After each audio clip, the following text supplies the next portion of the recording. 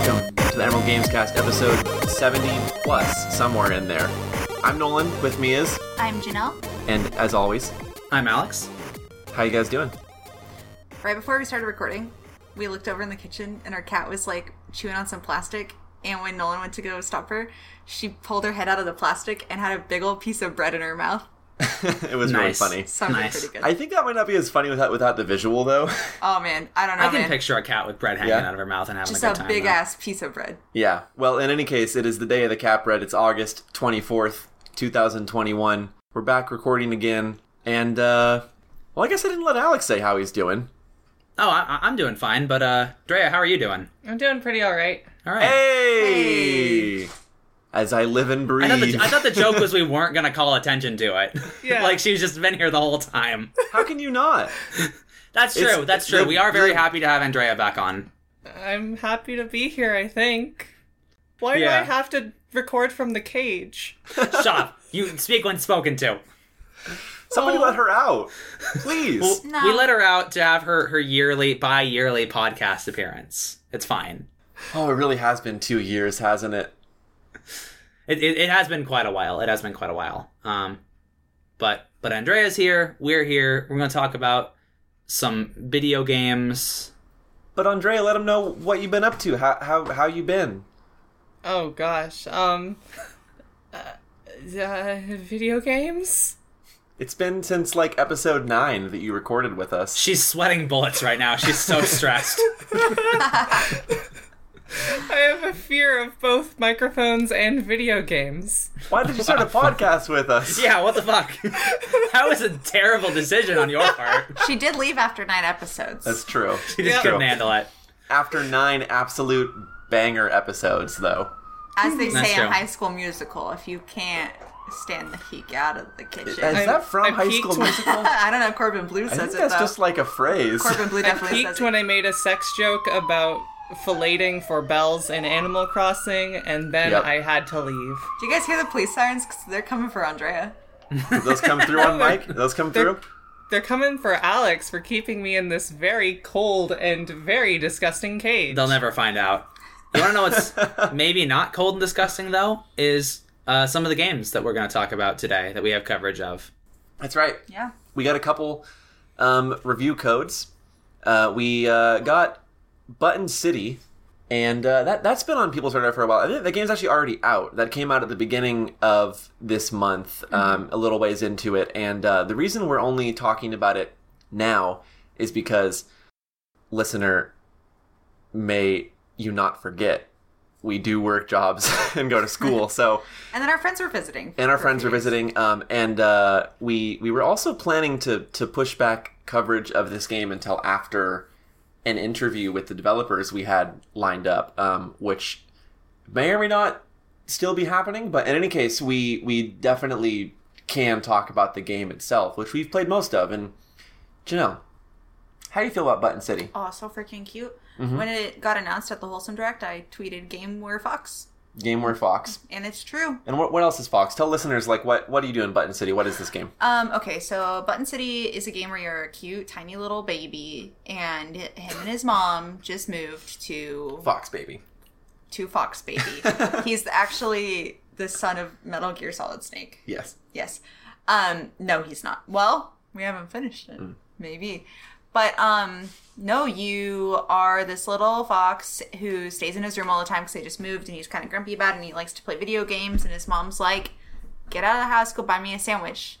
So you go to buy your mommy a sandwich and these, like, really cool kids are like, hey, you should come to Button City with us. And you're like, I have to go get my sandwich back to my mommy. But you don't. You go to Button City, which is this really cool arcade instead. And the game is focused around the arcade and around these friendships that you make with the other characters who are hanging out in the arcade and around this game. What's it called? I couldn't even, pronounce it. I Like the forget what it's game called. inside the The game. game that they're playing inside at the the game. arcade. I forget what it's called, but it's essentially like a very rudimentary single-player version of a... GobaBots? It's So- yeah, yeah. it's a MOBA with like a gachapon collectible system where you earn characters with coins you earn from other games. You can either buy the bots directly or get them, and it's like a And are you playing these games in the Yeah. game? yes, Yeah, you yes. and GoboBots, it's a competitive 4v4 thing that at least the cabinet itself and the cabinet's placement within the arcade makes it very, in my opinion, like markedly inspired probably by Killer Queen. It's a really big cabinet that has like a divider in the middle, and each side has 4 places for players to stand, and people organize teams and, wear matching t-shirts and stuff. And which really, I wasn't around in the 80s, but this to me feels very much like a modern phenomenon that Killer Queen started. And there's a bunch of other arcade games in there too, though. Yeah. There's like an Initial D game, basically. Which is pretty okay. Yeah. All the games are pretty okay. Mm-hmm. They're good. They're fine. I think if you watched the trailer where they showed several clips of the different games you were playing in the arcade, you might, I certainly did, expect the game to be sort of like a frame that lets them create this kind of like collection of mini games that have their own progression, which they all do. Like, if you earn different cosmetics in the game, for example, like you do a quest in the overworld and you get like a rain hat, and then if you put on the rain hat and then go play the Initial D game, it will make it rain in the game. Or like you can buy a coffee from the convenience store and use the coffee in the game to like go faster. It'll make your character move quicker or whatever. Yeah, so the world does affect these mini games, but what surprised me is that sorry, there's a lot of sirens outside. I don't know if that's coming through, but oh man, there's some crimes happening. But at Button City. Help me. At Button City, that frame actually ends up being seemingly like the more important part of the game. Like, you get to play arcade games occasionally, and certainly not infrequently, but more than anything, it's a linear narrative. It's very much about like a kid during the summer moving between home and the arcade, and like his mom's going to work, and he's dealing with like, being bored of hanging out at home and making these new friends, and maybe getting in with the wrong crowd, and like being pressured to do things for them so that they can get the cool rare stuff while he's being kind of tricked or whatever. Like, it's a story more than a minigame collection, and and also the minigames are like not particularly great, so it's not like you're going to be like super compelled to go play them in the free time that you have, which you could at any time technically go play the Initial D game or whatever, but it's more like you're going to play it once or twice and be like, okay. But like, the draw is the other characters, which are really good. Yeah, and like even the stuff that's a little bit more middling, the game is so cute, and it just is so happy to play that you're like totally. It's not even a problem until after you're done playing, I think. And this is a trick I've seen several games pull, where like, if you have a game with a whole bunch of collectibles, it can be overwhelming. But Button City gets it right in the sense that, this is a weird comparison, but like to me, the last time this happened for me was with the Spider-Man PS4 game, where if a game has just enough collectibles to be completely obtainable without really going out of your way, but you have to just a little bit, they suddenly become 10 times more enticing. And so to collect all PS4 the GoboBots... Spider-Man was perfect at that. Yeah, all of the GoboBots in the game, you have to do some side stuff to get them, and you have to some degree, master or at least top out the scores of like each of the other arcade games to get enough tickets to earn all of the unlockable characters. But there are only, I don't know the exact number, but there's like 12 or 15 of them maybe, and they're pretty easy to get. So like, that in of itself gives the game a really satisfying progression. And then of course the story, all these kids are super obsessed with this game and trading gachapon. So like, they're meeting up in the back alley behind the arcade next to the dumpster, and they're making these like illicit trades, and the like cool punk kids trying to rip you off by giving you like a bunch of shitty ones for your rare one because he knows you're new and you don't know the value yet of that gachapon. And it's just a dang cute story about growing up. Yeah. I hope that we do get in touch with the developers. I'm sure they're very busy, but they're we might have that coverage coming on the horizon. We'll keep in touch because we'd like to talk to them. So yeah, yeah, you call us. Well, no, we'll probably email you and be like, "Hey, we'll call my people, and my people will call your people, and they'll get in touch with some people. Our people are us. We don't have people. We are the people. We have people. That's why Andre is in a cage. I have some people. Some people. Yeah. I've seen at least 4 very strong men all keeping me in this cage. You've got your people. I don't have anyone. You can't let them know. You bring the review code, not to me, to my man down at the dock. You give him the code, and he gives you nothing, and you walk away with no fuss, or you're sleeping with the fishes. that's how it goes. There's another game to talk about, though, which wasn't directly sent to the Emerald Games cast, but was sent to one of our cast members. Yes, which will be unembargoed by the time this episode goes up, and in fact will be released by the time the episode goes up. Yes. So I can talk about it. Which is Lake by Gamius, if that's how you pronounce it. Which is a Dutch studio that made a game where you play as a postal worker delivering mail in rural Oregon, which is pretty cool. Like, conceptually, pretty interesting choice of setting. And I was drawn to this game because I don't like Andrea. I know you really like Life is Strange, right? I did, yes, and also I found that it's a very foolish thing to do to try to look up a video game called Lake by just Googling the word Lake. Yeah. If you look up Lake Game, you should get it. If you look up actually Lake the second Game on the Lama result, Week, so- you'll find... So either they're doing some great search engine optimization on their end, or Google just knows I'm a gamer. I think Google knows you're a gamer, if I had to be honest. Because I don't think they even think this game is out I yet. try my best to hide it. But the reason that Nolan seems to know so much about this is because he actually got in touch with the developers and wrote a really good article about it for Willamette Week. Yeah. I managed to interview them, and the reason that I brought up Life is Strange is because I think that this game is intriguing because the Pacific Northwest is no stranger to being the setting in media made by people that are not from here.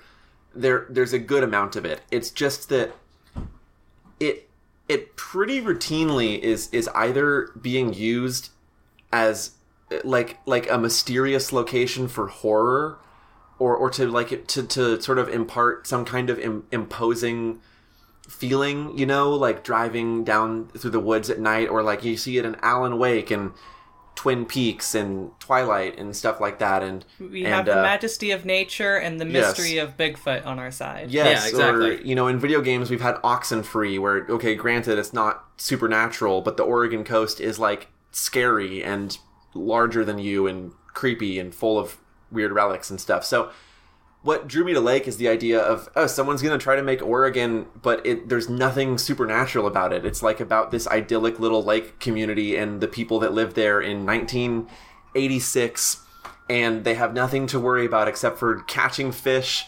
and watching movies and hanging out. God, that's a dream, isn't it? I want to correct something you said about Oregon. You said that there is nothing supernatural, but we do have the Oregon Vortex House. Yes. So how do you explain that, Nolan? I didn't say nothing was supernatural about Oregon. I said that I'm glad to see that there is a game being made that is not about Oregon, like lore, you know, for lack of a better phrase.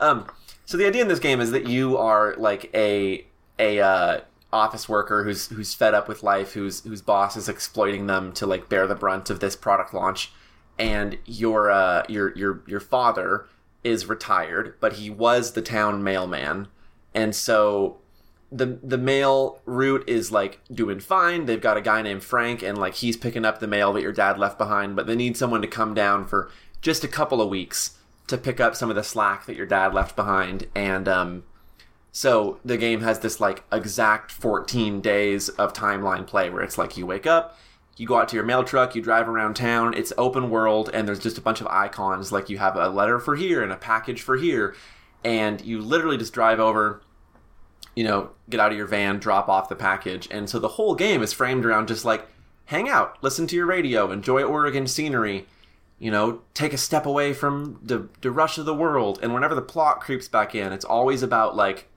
your boss calling you and trying to send files to you and getting you to work on the project again, and the choices that you have to do with like how you handle that, because you can't put it off forever or outright blow him off, because that's not in the character's characterization, so you kind of have to like try and go step around it. And it's like it's pretty interesting, and I have not finished it 100%, but like to let the other shoe drop here, the big reveal of my like semi-impressions review is that the concept is interesting and everything, but there's not really a lot of good writing to support it.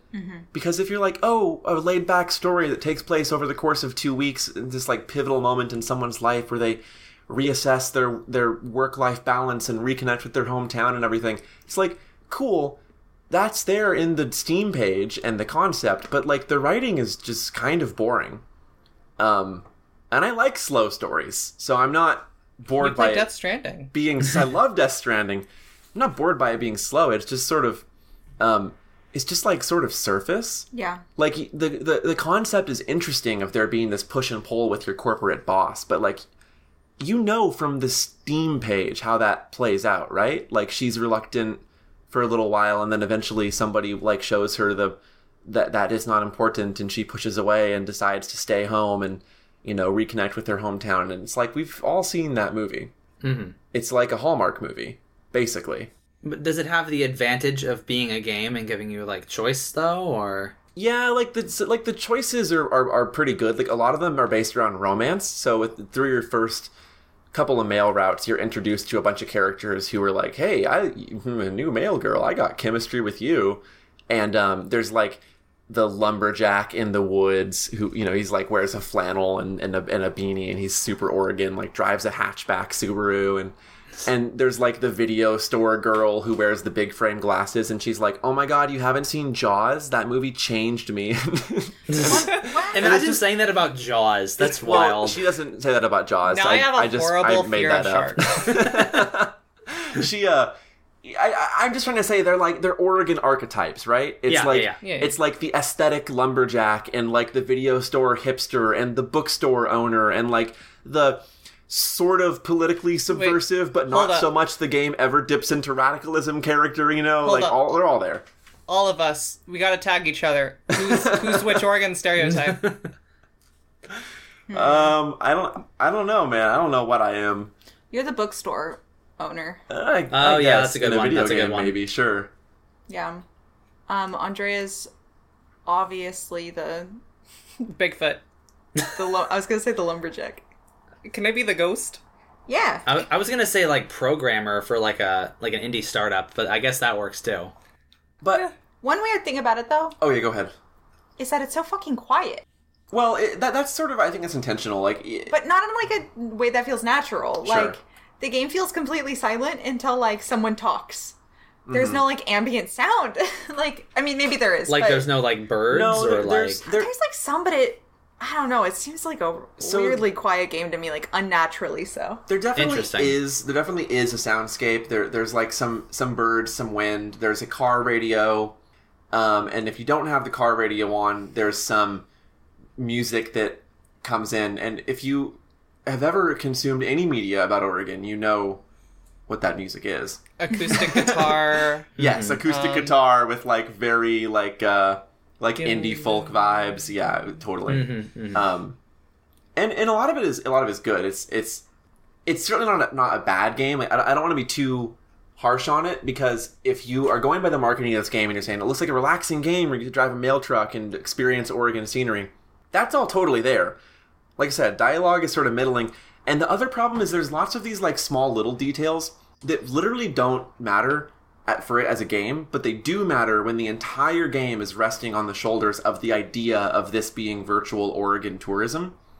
Like, the license plates are not the color that they would be, and so that's fine. It's like, whatever, the game was made in the Netherlands, it doesn't matter. Or things like the like little line dashes in the road when you come to a T intersection, rather than stopping. I don't even know how to describe this. The dashes will go all the way to the, if you were to draw an invisible line on each center of the two roads that combine to the T intersection, the road lines on the one coming into the I'm T closing my eyes. go all the way up into that intersection. Does that make any sense at all? Yeah, that makes sense. It's in my mind's eye. I see it clearly.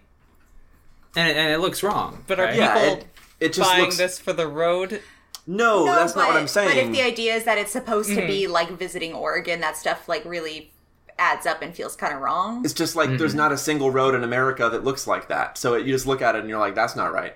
Why'd Yeah. they do that? And it's a little weird. But like a lot of things that the game does get right, it's doing very well. Like I still do want to go back and finish it. I don't want to be too harsh on it. But I do want to say before we move on, since my editor at Willamette Week will never listen to this because he doesn't even work there anymore. He moved to Arizona. They made the headline of my article, they made it say, how did this game from the Netherlands capture the aesthetic of Oregon better than any other video game? And let me just say, listener, I don't think that. So I don't know why why that's the headline. It's not my words. I don't think that is true. I think like Life is Strange probably did that better, even though I don't think Life is Strange has writing also that reflects like Oregon, but that's fine. Mm-hmm. So anyways. You ever heard that, real quick before we move on, you ever heard about that one story? I don't know if there's truth to this. Some people have come out and said it's partially true. Some people have said it's not true. But there's that story when Kung Fu Panda came out, and it got a theatrical release in China. Chinese audiences loved it. And they loved it so much, they were like, why haven't we made a movie this good about our country yet?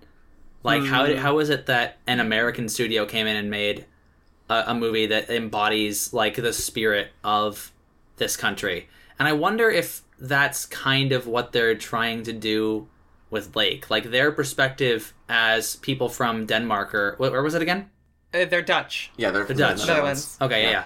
Their perspective as people from the Netherlands coming in and seeing the Pacific Northwest. I wonder if that will be a breath of fresh air for people.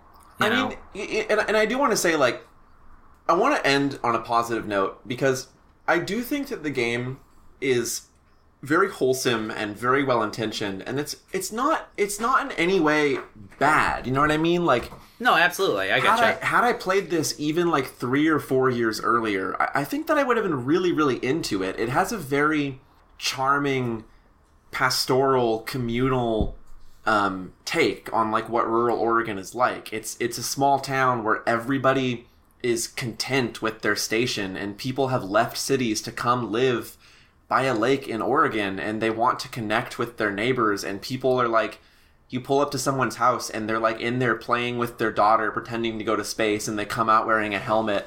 And that's obviously like the kind of thing that Life is Strange developers were going for with the Captain Cosmonaut thing and whatever.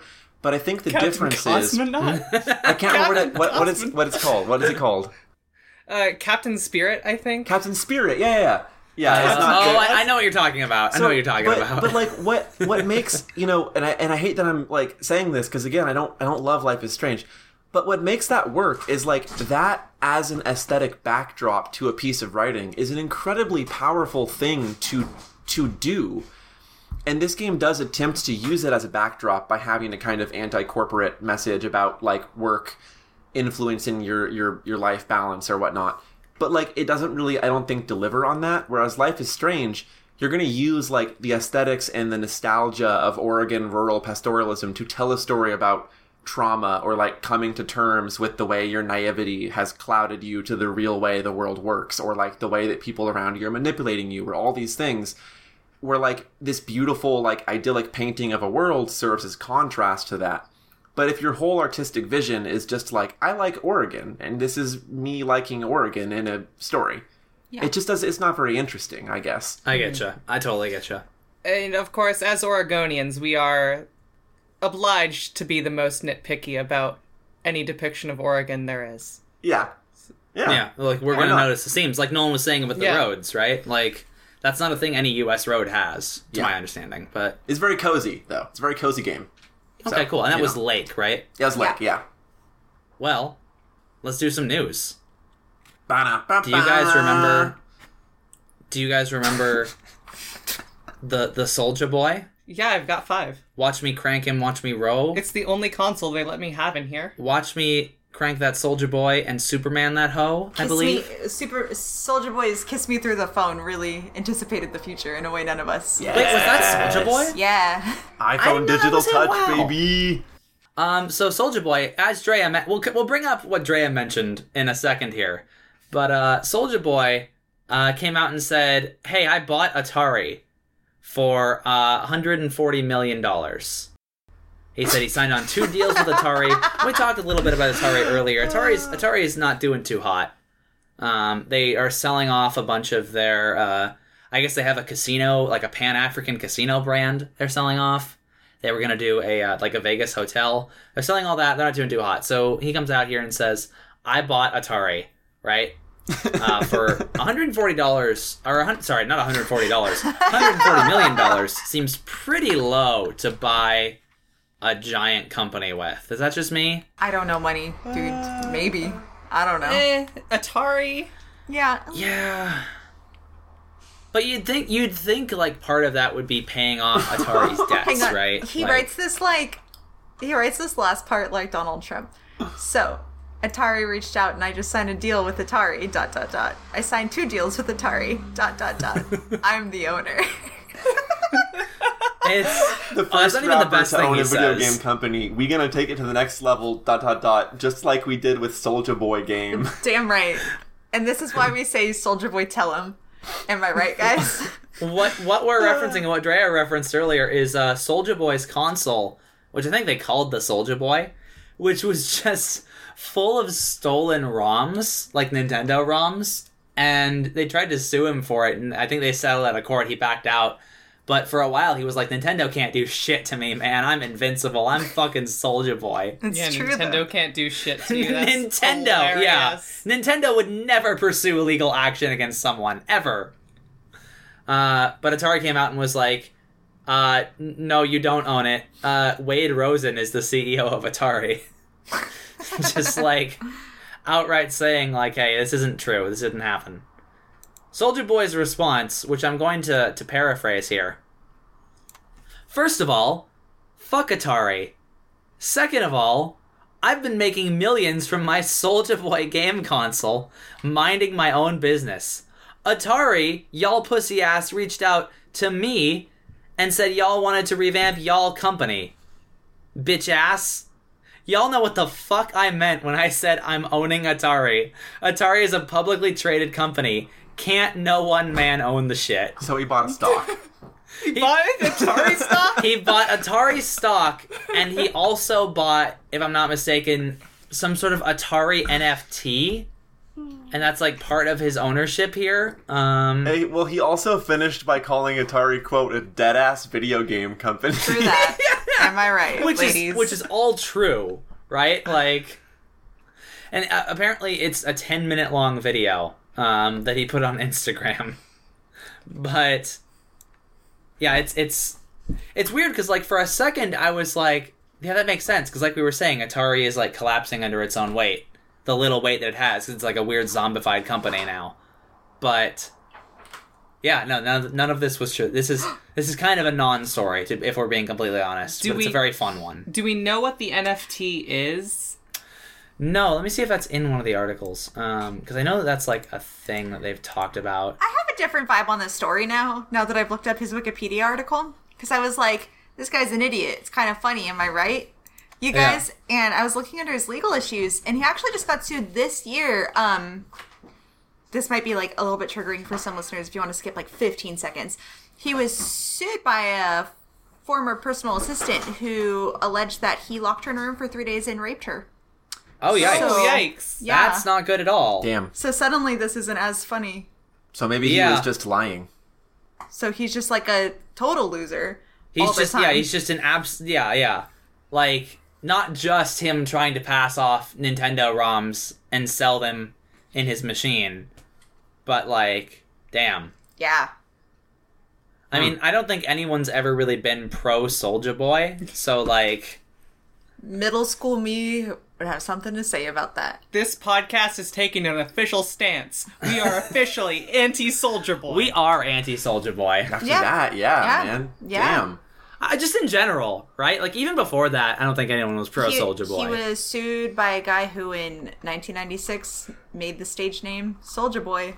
So, He stole that too? Damn. yeah. He's We are like, renaming ourselves to Soldier Boy Rant Hour. This is the anti-Soulja Boy cast. Wow. No soldiers, no boys. that's the name of the episode. So it's definitely a good thing he doesn't own Atari then. Yeah. I mean, not that Not that anyone, yeah. Wouldn't wish the fate of owning Atari on anybody, though. Yeah. That's the thing about Atari is well now that they're trying to like make video games again, I wonder what Atari's future is going to look like now. They made video game console. They did, but did you hear that now we talked about this in the podcast, but they decided, hey, we're not going to make, like, free-to-play, like, licensed stuff. We're going to, like, be making video games again. Like, we're starting up regular-ass video game production. Huh. Just like Konami and SNK did. They made that same heel turn where they were like, we're going to do pachinko machines and arcade machines and, like, mobile games. And then they decided, no, never mind. Let's go back to the stuff that people like. Have we considered that maybe he didn't mean that he owns Atari, but that he owned Atari? Like Yeah, he just, owned them. Like, he got him, like, pwned. Oh, okay. Yeah, I thought you were going yeah. to say, like, he spent $140 million on an Atari. Definitely, I like don't think he meant that. Like he owned Atari. Like we do Why- weekly on this podcast, am I right? Classic Duncan on Atari. Classic Duncan. Well, I hope Atari returns. I don't know. Do they Do have you? any good franchises under Yeah, them? that's the thing. They don't. I remember Roller Coaster Tycoon 3. They don't own Roller Coaster Tycoon anymore. Yeah, but I remember seeing Atari's name on it once. No, Frontier sued and, like, have those owns the hats. rights to that now. I think that Atari could. Centipede, bring it back. I think was Atari Activision. could do No, I think that some was some Atari. Was pretty that Atari? interesting stuff if they were to, like, create a really well-made collection. I think that could actually do pretty well. With, That's like, true. some, If you- What? some revamped versions Atari games. with There are so many Atari compilation games out there, and that. But, like, a didn't good... Hand it off to, like, Digital a good Eclipse or one something, right? with multiplayer modes, with leaderboards, Guys, with no. achievements. We had this you know? exact conversation like 4 weeks ago. We can't have the same conversation again, or listeners. Are we having the exact same conversation? Basically, yeah, we are. Oh, well. Adventure reboot. A gritty adventure reboot. Oh, you guys hear that? You guys hear that? What do we hear? Oh, the snap of my White Claw. I do think that it will be on the recording, but it won't be on Discord because Discord filters out sounds like yeah. that. Oh, okay. Listeners, that one was for you. It's a bad flavor of White Claw, but here we are on this Tuesday night. Well, speaking of digital re-releases and, like, remasters of games, you want to talk about QuakeCon? Oh, What's up? yeah. No, I'm excited. You guys are going to hate me for my opinion about one of these things. Oh. Remember QuakeCon? Oh, yeah. You know how QuakeCon was all about celebrating the video game Quake, which hasn't had any cultural relevancy since, like, the mid-2000s? Now hold on. No, come on. I mean, you cannot go up to... And I'll talk about this later. You cannot go up to Joe Blow and be like, hey, remember Quake? I Because they're disagree. probably not going to. Disagree. Disagree. I think you can say that about Doom for multiple reasons. One is that Doom got bigger, and one is that Doom had a recent successful re-release. Quake, for a long time, didn't have that. A lot of video games owed their success to Quake. A lot of games were built on the back of Quake, but your average consumer is not going to be like, oh, I'm a big Quake stan, You right? know, I think if you went to anybody in California, they would have a lot to say about Quake. Why California? Oh, my God. Oh, fuck you. I hate you so much. Ah, this is why I'm in I was- the cage. I was using that Alex moment to, like, take a nibble of salami, and my cat just straight up slapped it out of my face. Not allowed. Well, no, didn't you hear that you're not supposed to be, like, eating salami anymore? Like, there's Is some salami sort of... canceled? No, What? there's like an FDA ban where it's like you have to heat up your salami, otherwise you could get salmonella. When you said you're not supposed to, it sounded like a moral thing. Like, If you eat salami, you're canceled. Yeah, exactly. not like you should beware of salami. Like, I'm you not ought worried about not that. to do that. You should be aware of salami. Makes it sound like I'm like a passerby in a folk tale, though, I right? love salmon. I'm not worried about that at all. Well, we're not talking about salmon. We're talking about salami. He's saying. He said I could get salmonella from it. Fuck. Our pun ratio is way over the quota that we normally Because have. we let Andrea out of the cage. Damn That's it. true. That's I'm true. still in here. Oh. I'm just talking through the bars. Okay, anyways. Anyway, about Quake. Nobody cares about Quake. That's not- Nobody has Oh cared my about Quake in a God, long you keep time. Alex- Alex one stuff time, like that. Alex one time said nobody has ever liked Overwatch, and then was obsessed with playing it again That's for like not 2 true. months. Oh my That's god! not No, true. he said nobody actually likes Overwatch. Nobody That's actually what he likes said. Overwatch, and then became obsessed with it for 2 months. Nobody actually. Okay, well, nobody actually likes Overwatch in the same way that nobody actually likes League of Legends, People right? like that game. Oh my both God. of them. People like both those just because Anyway, your friends don't. people definitely give a shit about Quake, even if I don't, which I do not. Okay. But what I'm saying earlier is not false. This is not an exaggeration when I say that Quake's cultural relevancy has plummeted since the mid-2000s. Okay, sure. Well, that's I'll true. give you that, Yeah. Mr. Oh, I pay attention to history and the gaming culture. Yeah. Yeah, I do. And that being said, Quake decided, you know what? Let's take this into account and made a remaster re-release of the first Quake.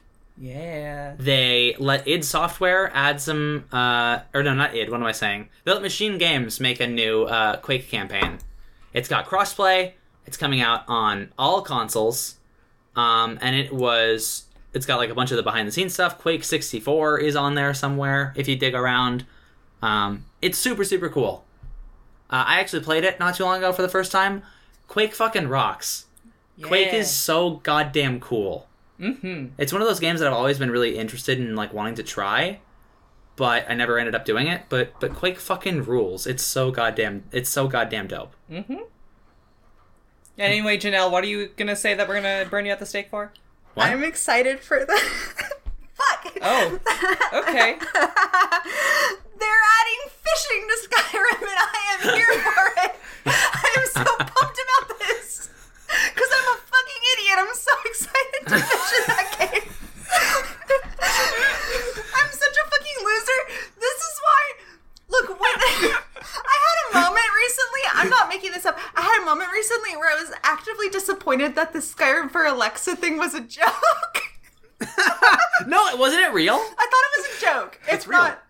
Well, okay, then hit me up next week it's a very short thing. when Janelle reviews Skyrim for the Amazon Alexa while she cooks spaghetti in her kitchen. Yeah, so they're putting Skyrim out again. And they're adding fishing. That's great, you guys. That's great. I'm happy for you. Thank you. I'm happy for you. Meanwhile, when are we going to go to Elsewhere? When are we going to go to a different goddamn Elder Scrolls game? No, I know. That one was announced. I'm with I you. know, but when? Within the Well- next 10 years. Yeah, we're Are all you gonna sure? be 30 when that game comes out at least. I had an existential crisis about this a few weeks ago in the podcast. We'll have been in high school when the first one, not the first one, when Skyrim came out, and 30 when whatever the next one comes out. So that's Do you it. think, Thanks, Todd. Drea, do you think Elsewhere is more interesting as an abstract concept we never see and we only hear about? Or do you feel like seeing Elsewhere would ruin the mystery? No, I just want to see the fun cats in the cool forest. I thought it was a desert. It There might is. be a forest. I don't know. I think it's a both. jungle. I mean, they Oh, okay. they have their whole. Well, they talk about the sands of Elsewhere. I think it's just a big old place with lots of different environments, right? It's Dalmasca. It's Dalmasca, Yeah. and I I'm don't Captain. know lore. I feel like Elsewhere's role is fantasy exotic land, right? Its function is to be, look at this fantasy culture that even the people in the culture that you are a part of don't know about.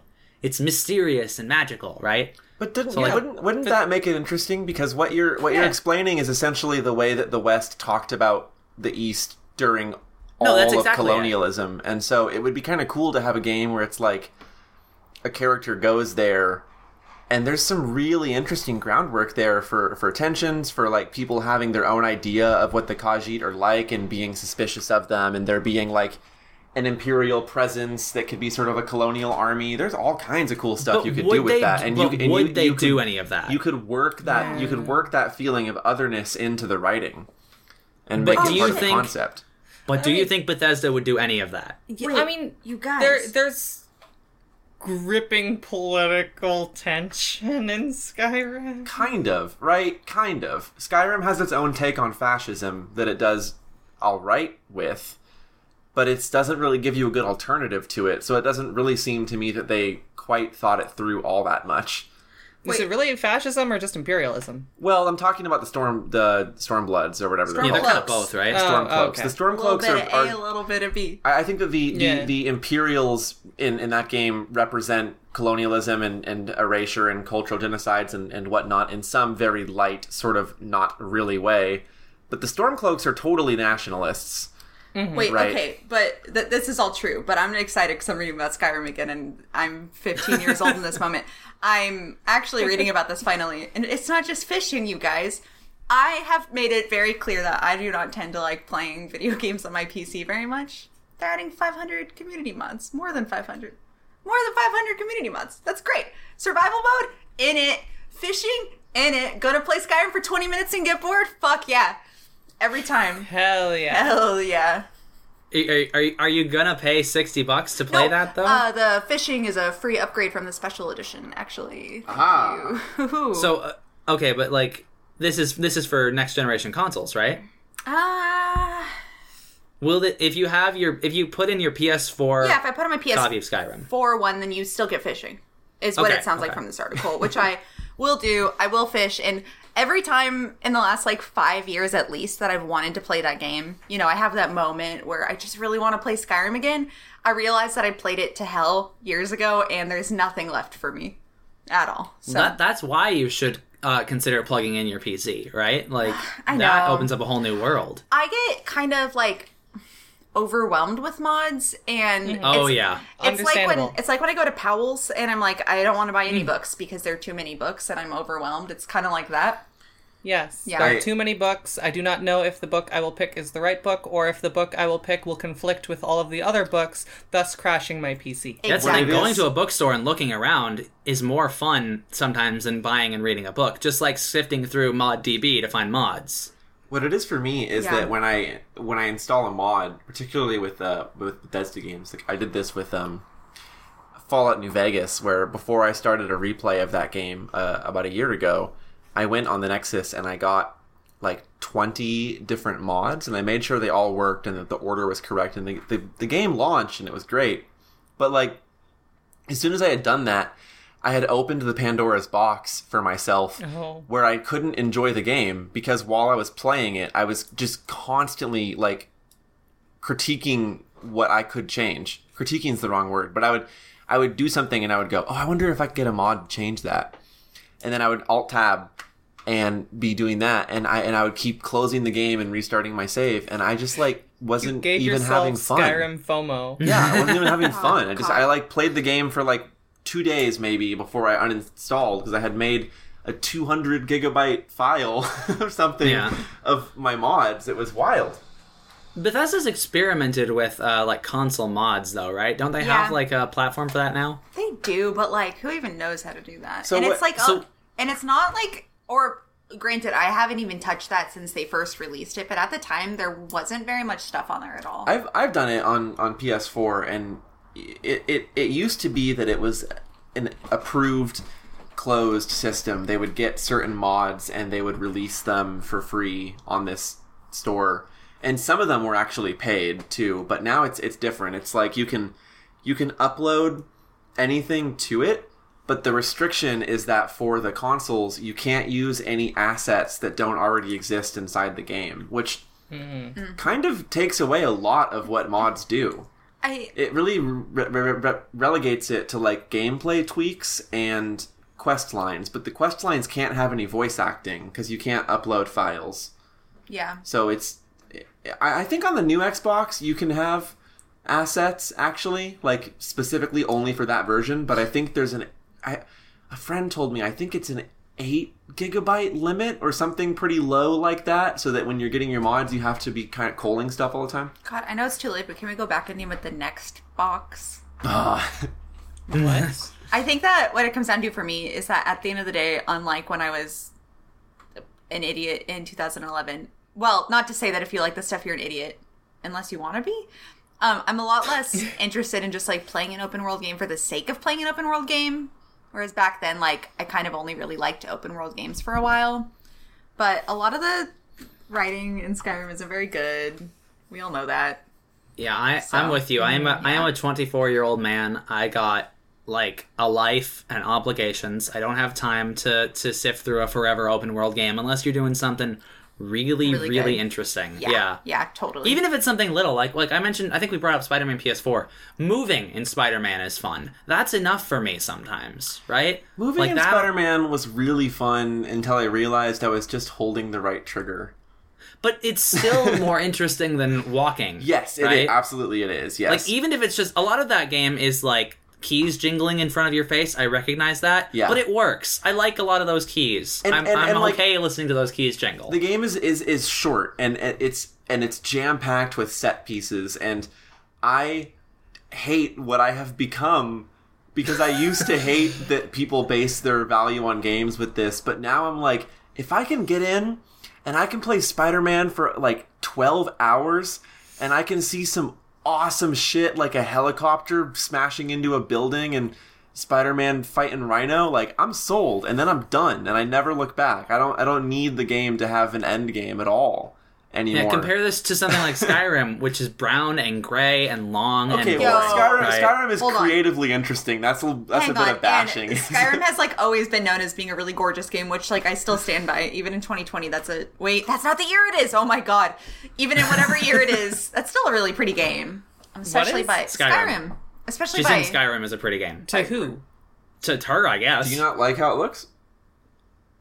Not really. Yeah, I'm with Dre on this. But that's been one of the things that it's always been known for. Like when it came out, it wasn't everyone saying this game has an amazing story. This is a really pretty game with a lot of different ecosystems that are pretty. I mean, like as pretty as Button City? No. But I think what attracted people at that game was the freedom, right? The idea that it was so big and so expansive and you could do so many things in it. I really don't think so too. for sure. Yeah, but I really don't think that the appeal for... I can't speak for you, obviously, but my understanding is most people were not like, this is a pretty game. Oh, I disagree I think wholeheartedly, people- but that's fair. Especially now. I think people thought that it was pretty, but I think we're like talking past each other's points here, because what I think it is that Skyrim was always seen as pretty for an open world game of that scale. Yeah. It was like Bethesda games have always looked behind the times, but that's because like MMOs never look as good as any other genre, and Right. open world games also never do. It's because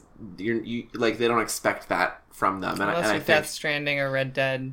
Or... Right. Unless you're like in a absurdly well funded passion project, right? Both of those are pretty recent games. Like Red Right. Dead Yeah. 1 looks pretty to me, but I will also agree that it's nothing to write home about. There's a lot I of think brown it was and gray like in that. even when Oblivion came out in 2006, I think we like to think that Oblivion was like jaw-droppingly pretty when it came out, but it wasn't. Like Oblivion was ugly when it came out.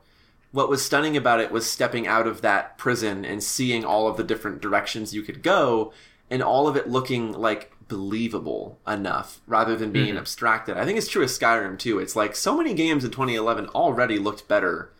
Like Red Dead came out in 2011. Mm-hmm. Everything looked better than Skyrim. It was just like so big. You could look past all of it. Yeah, don't know. I Maybe totally I'm get wrong. that. Maybe I'm wrong. No, I think you're right. I think you're absolutely right.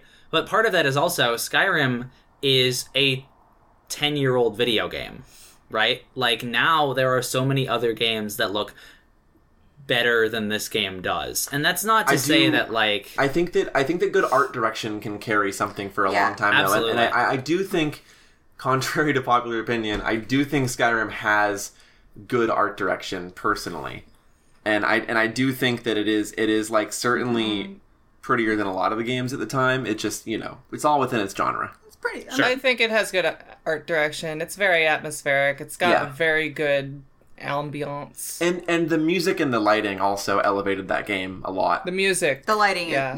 Yeah. See, a big thing for me is that I don't really care how new a game is. Like, I think, and I'm not saying this in like that way, I think that the original Final Fantasy VII is a better looking game than the new one because it's a lot more interesting. Absolutely. Yeah. So I don't know. I'm playing Final Fantasy 12 right now, and I think that game is like when it's. I'm stumbling here, but it's gorgeous when, especially the pre-rendered cutscenes. I really do think that art direction sustains games vastly more than like technical prowess, and I think that the problem is that like most of Bethesda's games, I shouldn't say most, a lot of their games haven't accomplished that. Most of their games.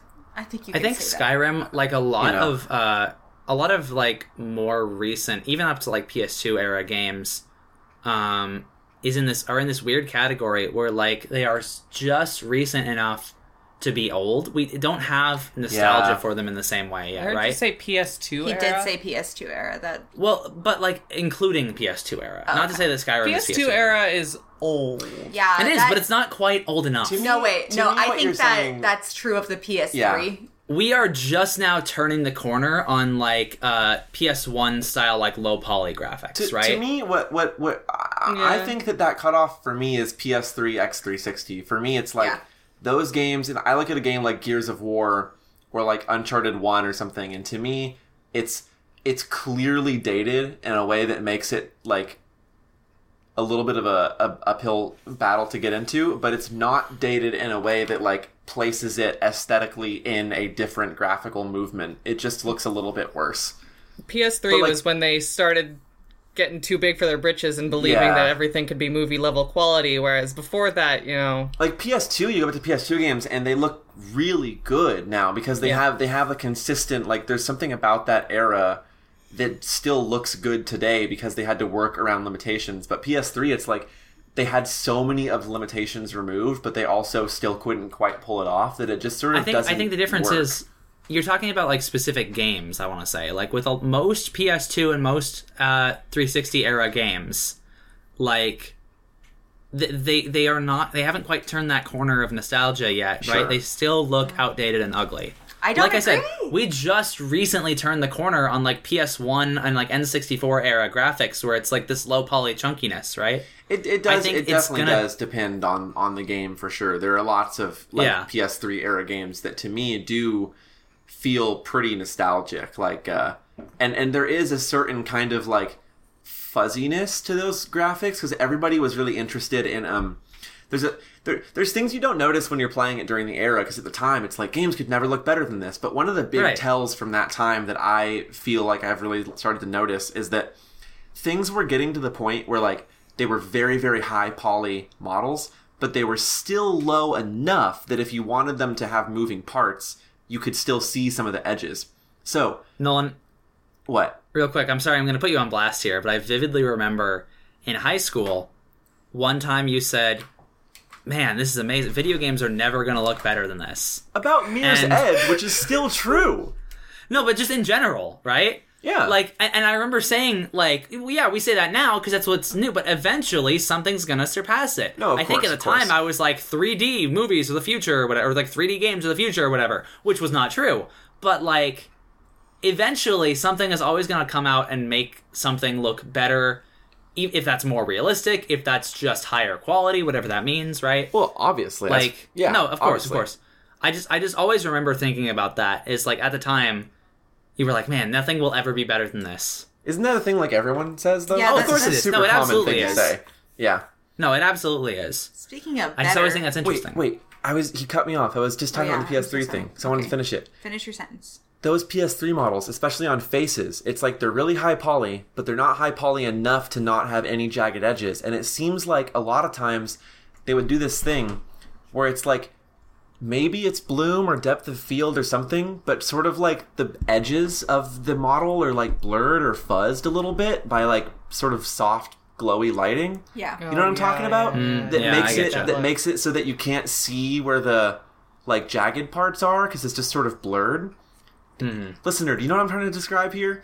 It looks like everybody has like Anti-aliasing? everyone has like a halo glow around their character in some games. Yeah. You know what I'm talking about? It's like what Yeah. they would do to the love interest in the 50s movies, right? Yeah, They yeah. would give them that same glow. They have soft glow around them because they're trying to mask like the weird edges. It's not in every game, obviously, but it's when you notice it, it's there. Yeah, Do we have time for Wheel of Favorites? yeah, I want totally. to hear so, Andrea's I favorite. love favorites. So, we've talked about this, but Andrea, just in case you're not aware, Wheel of Favorites is a game that we have where I have a list of 60. I think right now it's 60. I add more every once in a while. Favorite things, favorite X, favorite Y, favorite Z, favorite whatever. I'm going to spin a random number generator, and we are going to talk for a little bit about what our favorite thing is. And that favorite thing is 42. What is your favorite joke weapon in a video game? Ooh, that's a tough one. First I just need to start remembering them. That's always the issue with this game. Is like there's a moment of silence. There's just dead air while we're all thinking about what our favorite things First are. one that comes to mind is the Wabbajack. What's that? That's the funky little wand you get in Skyrim when you encounter the Yeah. Joker man. Oh, like the god of What's his... the Loki knockoff, What's right? that fucker's name? I know who you're talking about. Isn't that the one that's voiced by Todd Howard? Yeah. Well, not Todd Howard. I don't know. But he likes cheese. Yeah. He's XD random. He's XD random. Yeah. Can we roll again? I can't think of any joke weapons. We don't get to roll again. I have one, and I don't like it as a quality item, but as like remembering the first like game that I played that I wasn't supposed to play because of this weapon, it was the dildo thing in like That's GTA. the first thing that Oh, came to yeah. my mind, and I Yeah. was like, should I say that? I No, don't know. Is that a It's- joke weapon even? It is. It absolutely It's is. totally a joke weapon, yeah. It's a big floppy purple dildo. The game is a joke. Yeah, but that's the most like, and that was also really prevalent in the marketing too. Was like, you can beat people to death with a dildo. Yeah, I Yeah. guess. I think there's a lot about that game that has aged surprisingly well. That's not one of them. No. And we're talking about Saints Row 3 for context. Has there been any giant dildo related murder that has caused that fun LOLXD random to age and be in poor taste? I think it was in poor taste at the start, you know? And again, that's a game that definitely skirts on poor taste, right? If I treat this the same way that the bad guys do, and consider that Pokemon are weapons, Magikarp is a Wait, very good hang joke on. weapon. Wait, really quick. I need to correct Yeah. you because I just realized what you said. You said Saints Row 3. That's not the one I'm talking about. I'm talking about San Andreas, which is not a joke. Oh! Okay, sorry. What? Yeah, there's one in... I didn't. We were on two different wavelengths Yeah, we here. were. Wow. yeah, There's a dildo in Saint... I didn't know there was a- in yeah. San Andreas? yes, there is. And that's... Sorry. Okay, now go back to what you were saying. It took me a moment to go, wait, are we on the same page? We were not. But also, Saints Row is bullshit. Yeah, Saints Row strides uncomfortably close to that line of poor taste. I think there are things about that game that are really smart that I think people are going to turn the corner on eventually. I don't think that's one of them. No, I agree with you. Yeah. So sorry, I cut you off. Continue. No, you're totally fine. That's what we do on this podcast. We cut each other off. That's tradition. True. But Magikarp is a joke weapon if we consider that Pokemon are both Yeah. weapons and characters. Fucked up, but yeah, you're totally right. Yeah. Team Rocket was right. Pokemon are tools for success. I agree. Nothing Yeah. wrong with that. That's a great joke weapon because if you don't know anything about that game, if you just stick with that Pokemon long enough, you get like a pretty powerful Pokemon at the end of the day. With Gyarados when it eventually evolves. I always liked that. I always thought that was a very fun idea. That's pretty good. What other video game have joke weapon? Nolan, can you think of any?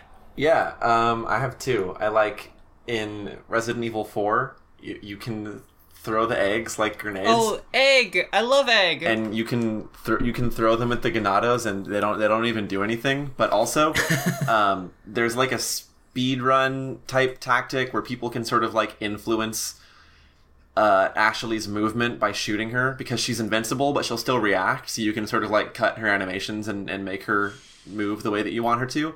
But it's like a common thing for people to not want to shoot her, so they throw eggs at her instead, which I think is really fun. And then my other one is in Metal Gear Solid 5. If you craft one of the pistols high enough, which I did on my first playthrough on PS3, you can unlock a squirt pistol, like a water pistol. Oh, yeah. Which is really funny because it's useless except in the boss fight against the Man on Fire, where you can actually put out his fire with your water pistol. I'm glad you brought up. And basically instant end the fight. If you need like something ridiculous, like 90 shots or something, but like when else are you going to use the water pistol? So you have. I'm glad you brought up MGS5 because you just reminded me how many fucking goofy joke weapons are in that game. There's like the rubber inflatable decoy big boss that goes, "Kept you waiting, huh?" That one's And pretty they all good. just walk up to it. That's a joke. I use that all the time. No, I did too, but it's a joke. So is the box with the anime girl on it, and they all walk up and ogle The at the anime girl. her name Right, is Paz. Wait, that's Paz? Yeah. Oh, that's fucked up. I It know. is. Yeah. Why would the boss do that to her? What the fuck? There's like a they, thing. They do a lot of horrible things to Paz. Not the boss Some though. of the soldiers in the Peace Walker tapes like canonically have Paz pinups, which is crazy because in that game she's 14. At least in MGS5, it's been like a decade. Yeah. But I don't know. I don't think it's the wheel of favorites if I don't cheat and answer in a way that's totally cheating. This is not a joke weapon, but it's like a non-traditional weapon that I really like, and it's the like goo gun thing from Prey. And I just want to talk about that every moment I can. And I know that's a cheat, but it's a really cool weapon, and I love it very much. Prey, man. Oh, God. One of the best game of 2018, man. Nolan, one of these days, well, in the future, Nolan's going to be like 60, and he'll go, Prey. That game, that was such a good game. He does do that like every other podcast. Prey is the best game that nobody bought that year. Yeah. It's just God of War and Red Dead came out the same year as Prey, and so people didn't buy Prey. And it's like, oh, you guys, that was the best one, though. That was better than God of War. Whoa. Come on. Oh, okay. Hang on, that's a weird thing that you just said. Was Prey from 2017? Because that would totally throw a wrench in my whole thing. Wait, Prey was... Let's find out. Prey, I think, was 2017, because I remember it being at PAX 2017. Oh, is that right? Okay, I'm going to look it up now, too, yeah. Yeah, it is 2017. This came out, Breath of the Wild came out that year. Oh, so that's why people didn't buy it. Okay, yeah. No, I think people just didn't buy Prey. Enough people did buy Prey that it's famous. It's not like it's a niche game, but come on, guys. No, I get you. Nolan here is like, you guys ever heard of Prey? No one's ever heard of Prey. And I'm not talking about Bethesda Prey. I'm talking about old Prey. No, Prey did pretty well. I think it just... It did pretty well. Prey did well, but it has the immersive sim curse. The immersive sim games just never sell well compared to other genres. And if they do, it's like an anomaly. Like Dishonored and Deus Ex did pretty well, obviously, but they're not going to do like other genre numbers. Human Revolution did pretty well. Or what was the first new Deus Ex? Human Revolution. Yeah, that game did pretty well, right? Oh, that game's better than Cyberpunk 2077. Most games are. Yeah. Hey! Jinx. Guys, I don't want to stop recording. I want to hear Andrea talk about video games more. What? Andrea, what's your favorite video game of all time? Don't even think about it. Tell me now. You're thinking. You're not supposed to think. She's thinking. What the fuck is she doing? Thinking. Put her back. You're not supposed to think. Put her back. Put her back in the cage. No, I don't want to go back. I'm already in the cage. Don't put me in the smaller cage inside of the cage. I'll just list off a couple. We don't have much time. I'll list off a couple games real quick. I know you like Paper Mario: The Thousand Year Door. Yep. I know you like Metal Gear Solid. I like Metal Gear. I like Metal Gear Solid. Peggle 2. I know. Peggle 2. Peggle 2. Peggle 2. I know you like Dota. You like Dota. Andrea's Dota. favorite game of all time is League Then of I Legends. matured. Sorry, Andrea. It's League of Legends now. This is what you did. Go back in No, your I cage. hate League of Legends. Sorry. Well, on that note, with her favorite game being League of Legends, that's us and Andrea and everyone else coincidentally signing off. Wait, what are you doing? Wait, I also like Pong. Yeah. Everyone likes Pong. That was the Emerald Games Cast, episode 70 plus, one of them up there for sure. My name is Nolan. With me has been... Fucking idiot. And also... a very smart person. And I will also sign out Andrea, but I'm going to sandwich in here because I forgot that we have an email, emeraldgamescast@gmail.com, and we also got a Twitter, which is @ODEGamescast. You can email us, you can tweet us, you can do whatever you like in terms of corresponding with us. Disagreed still. Okay, yeah, within reason.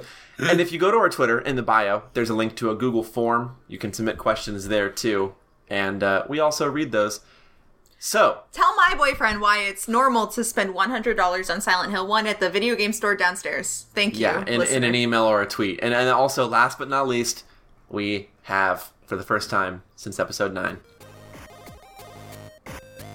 That's when you say your name or whatever you want to go by. Because we do. Janelle was like, oh, I'm a fucking idiot. And I was like, I'm a smart person. I also like Resident Evil. Yeah, that's right. All right, see you guys next week.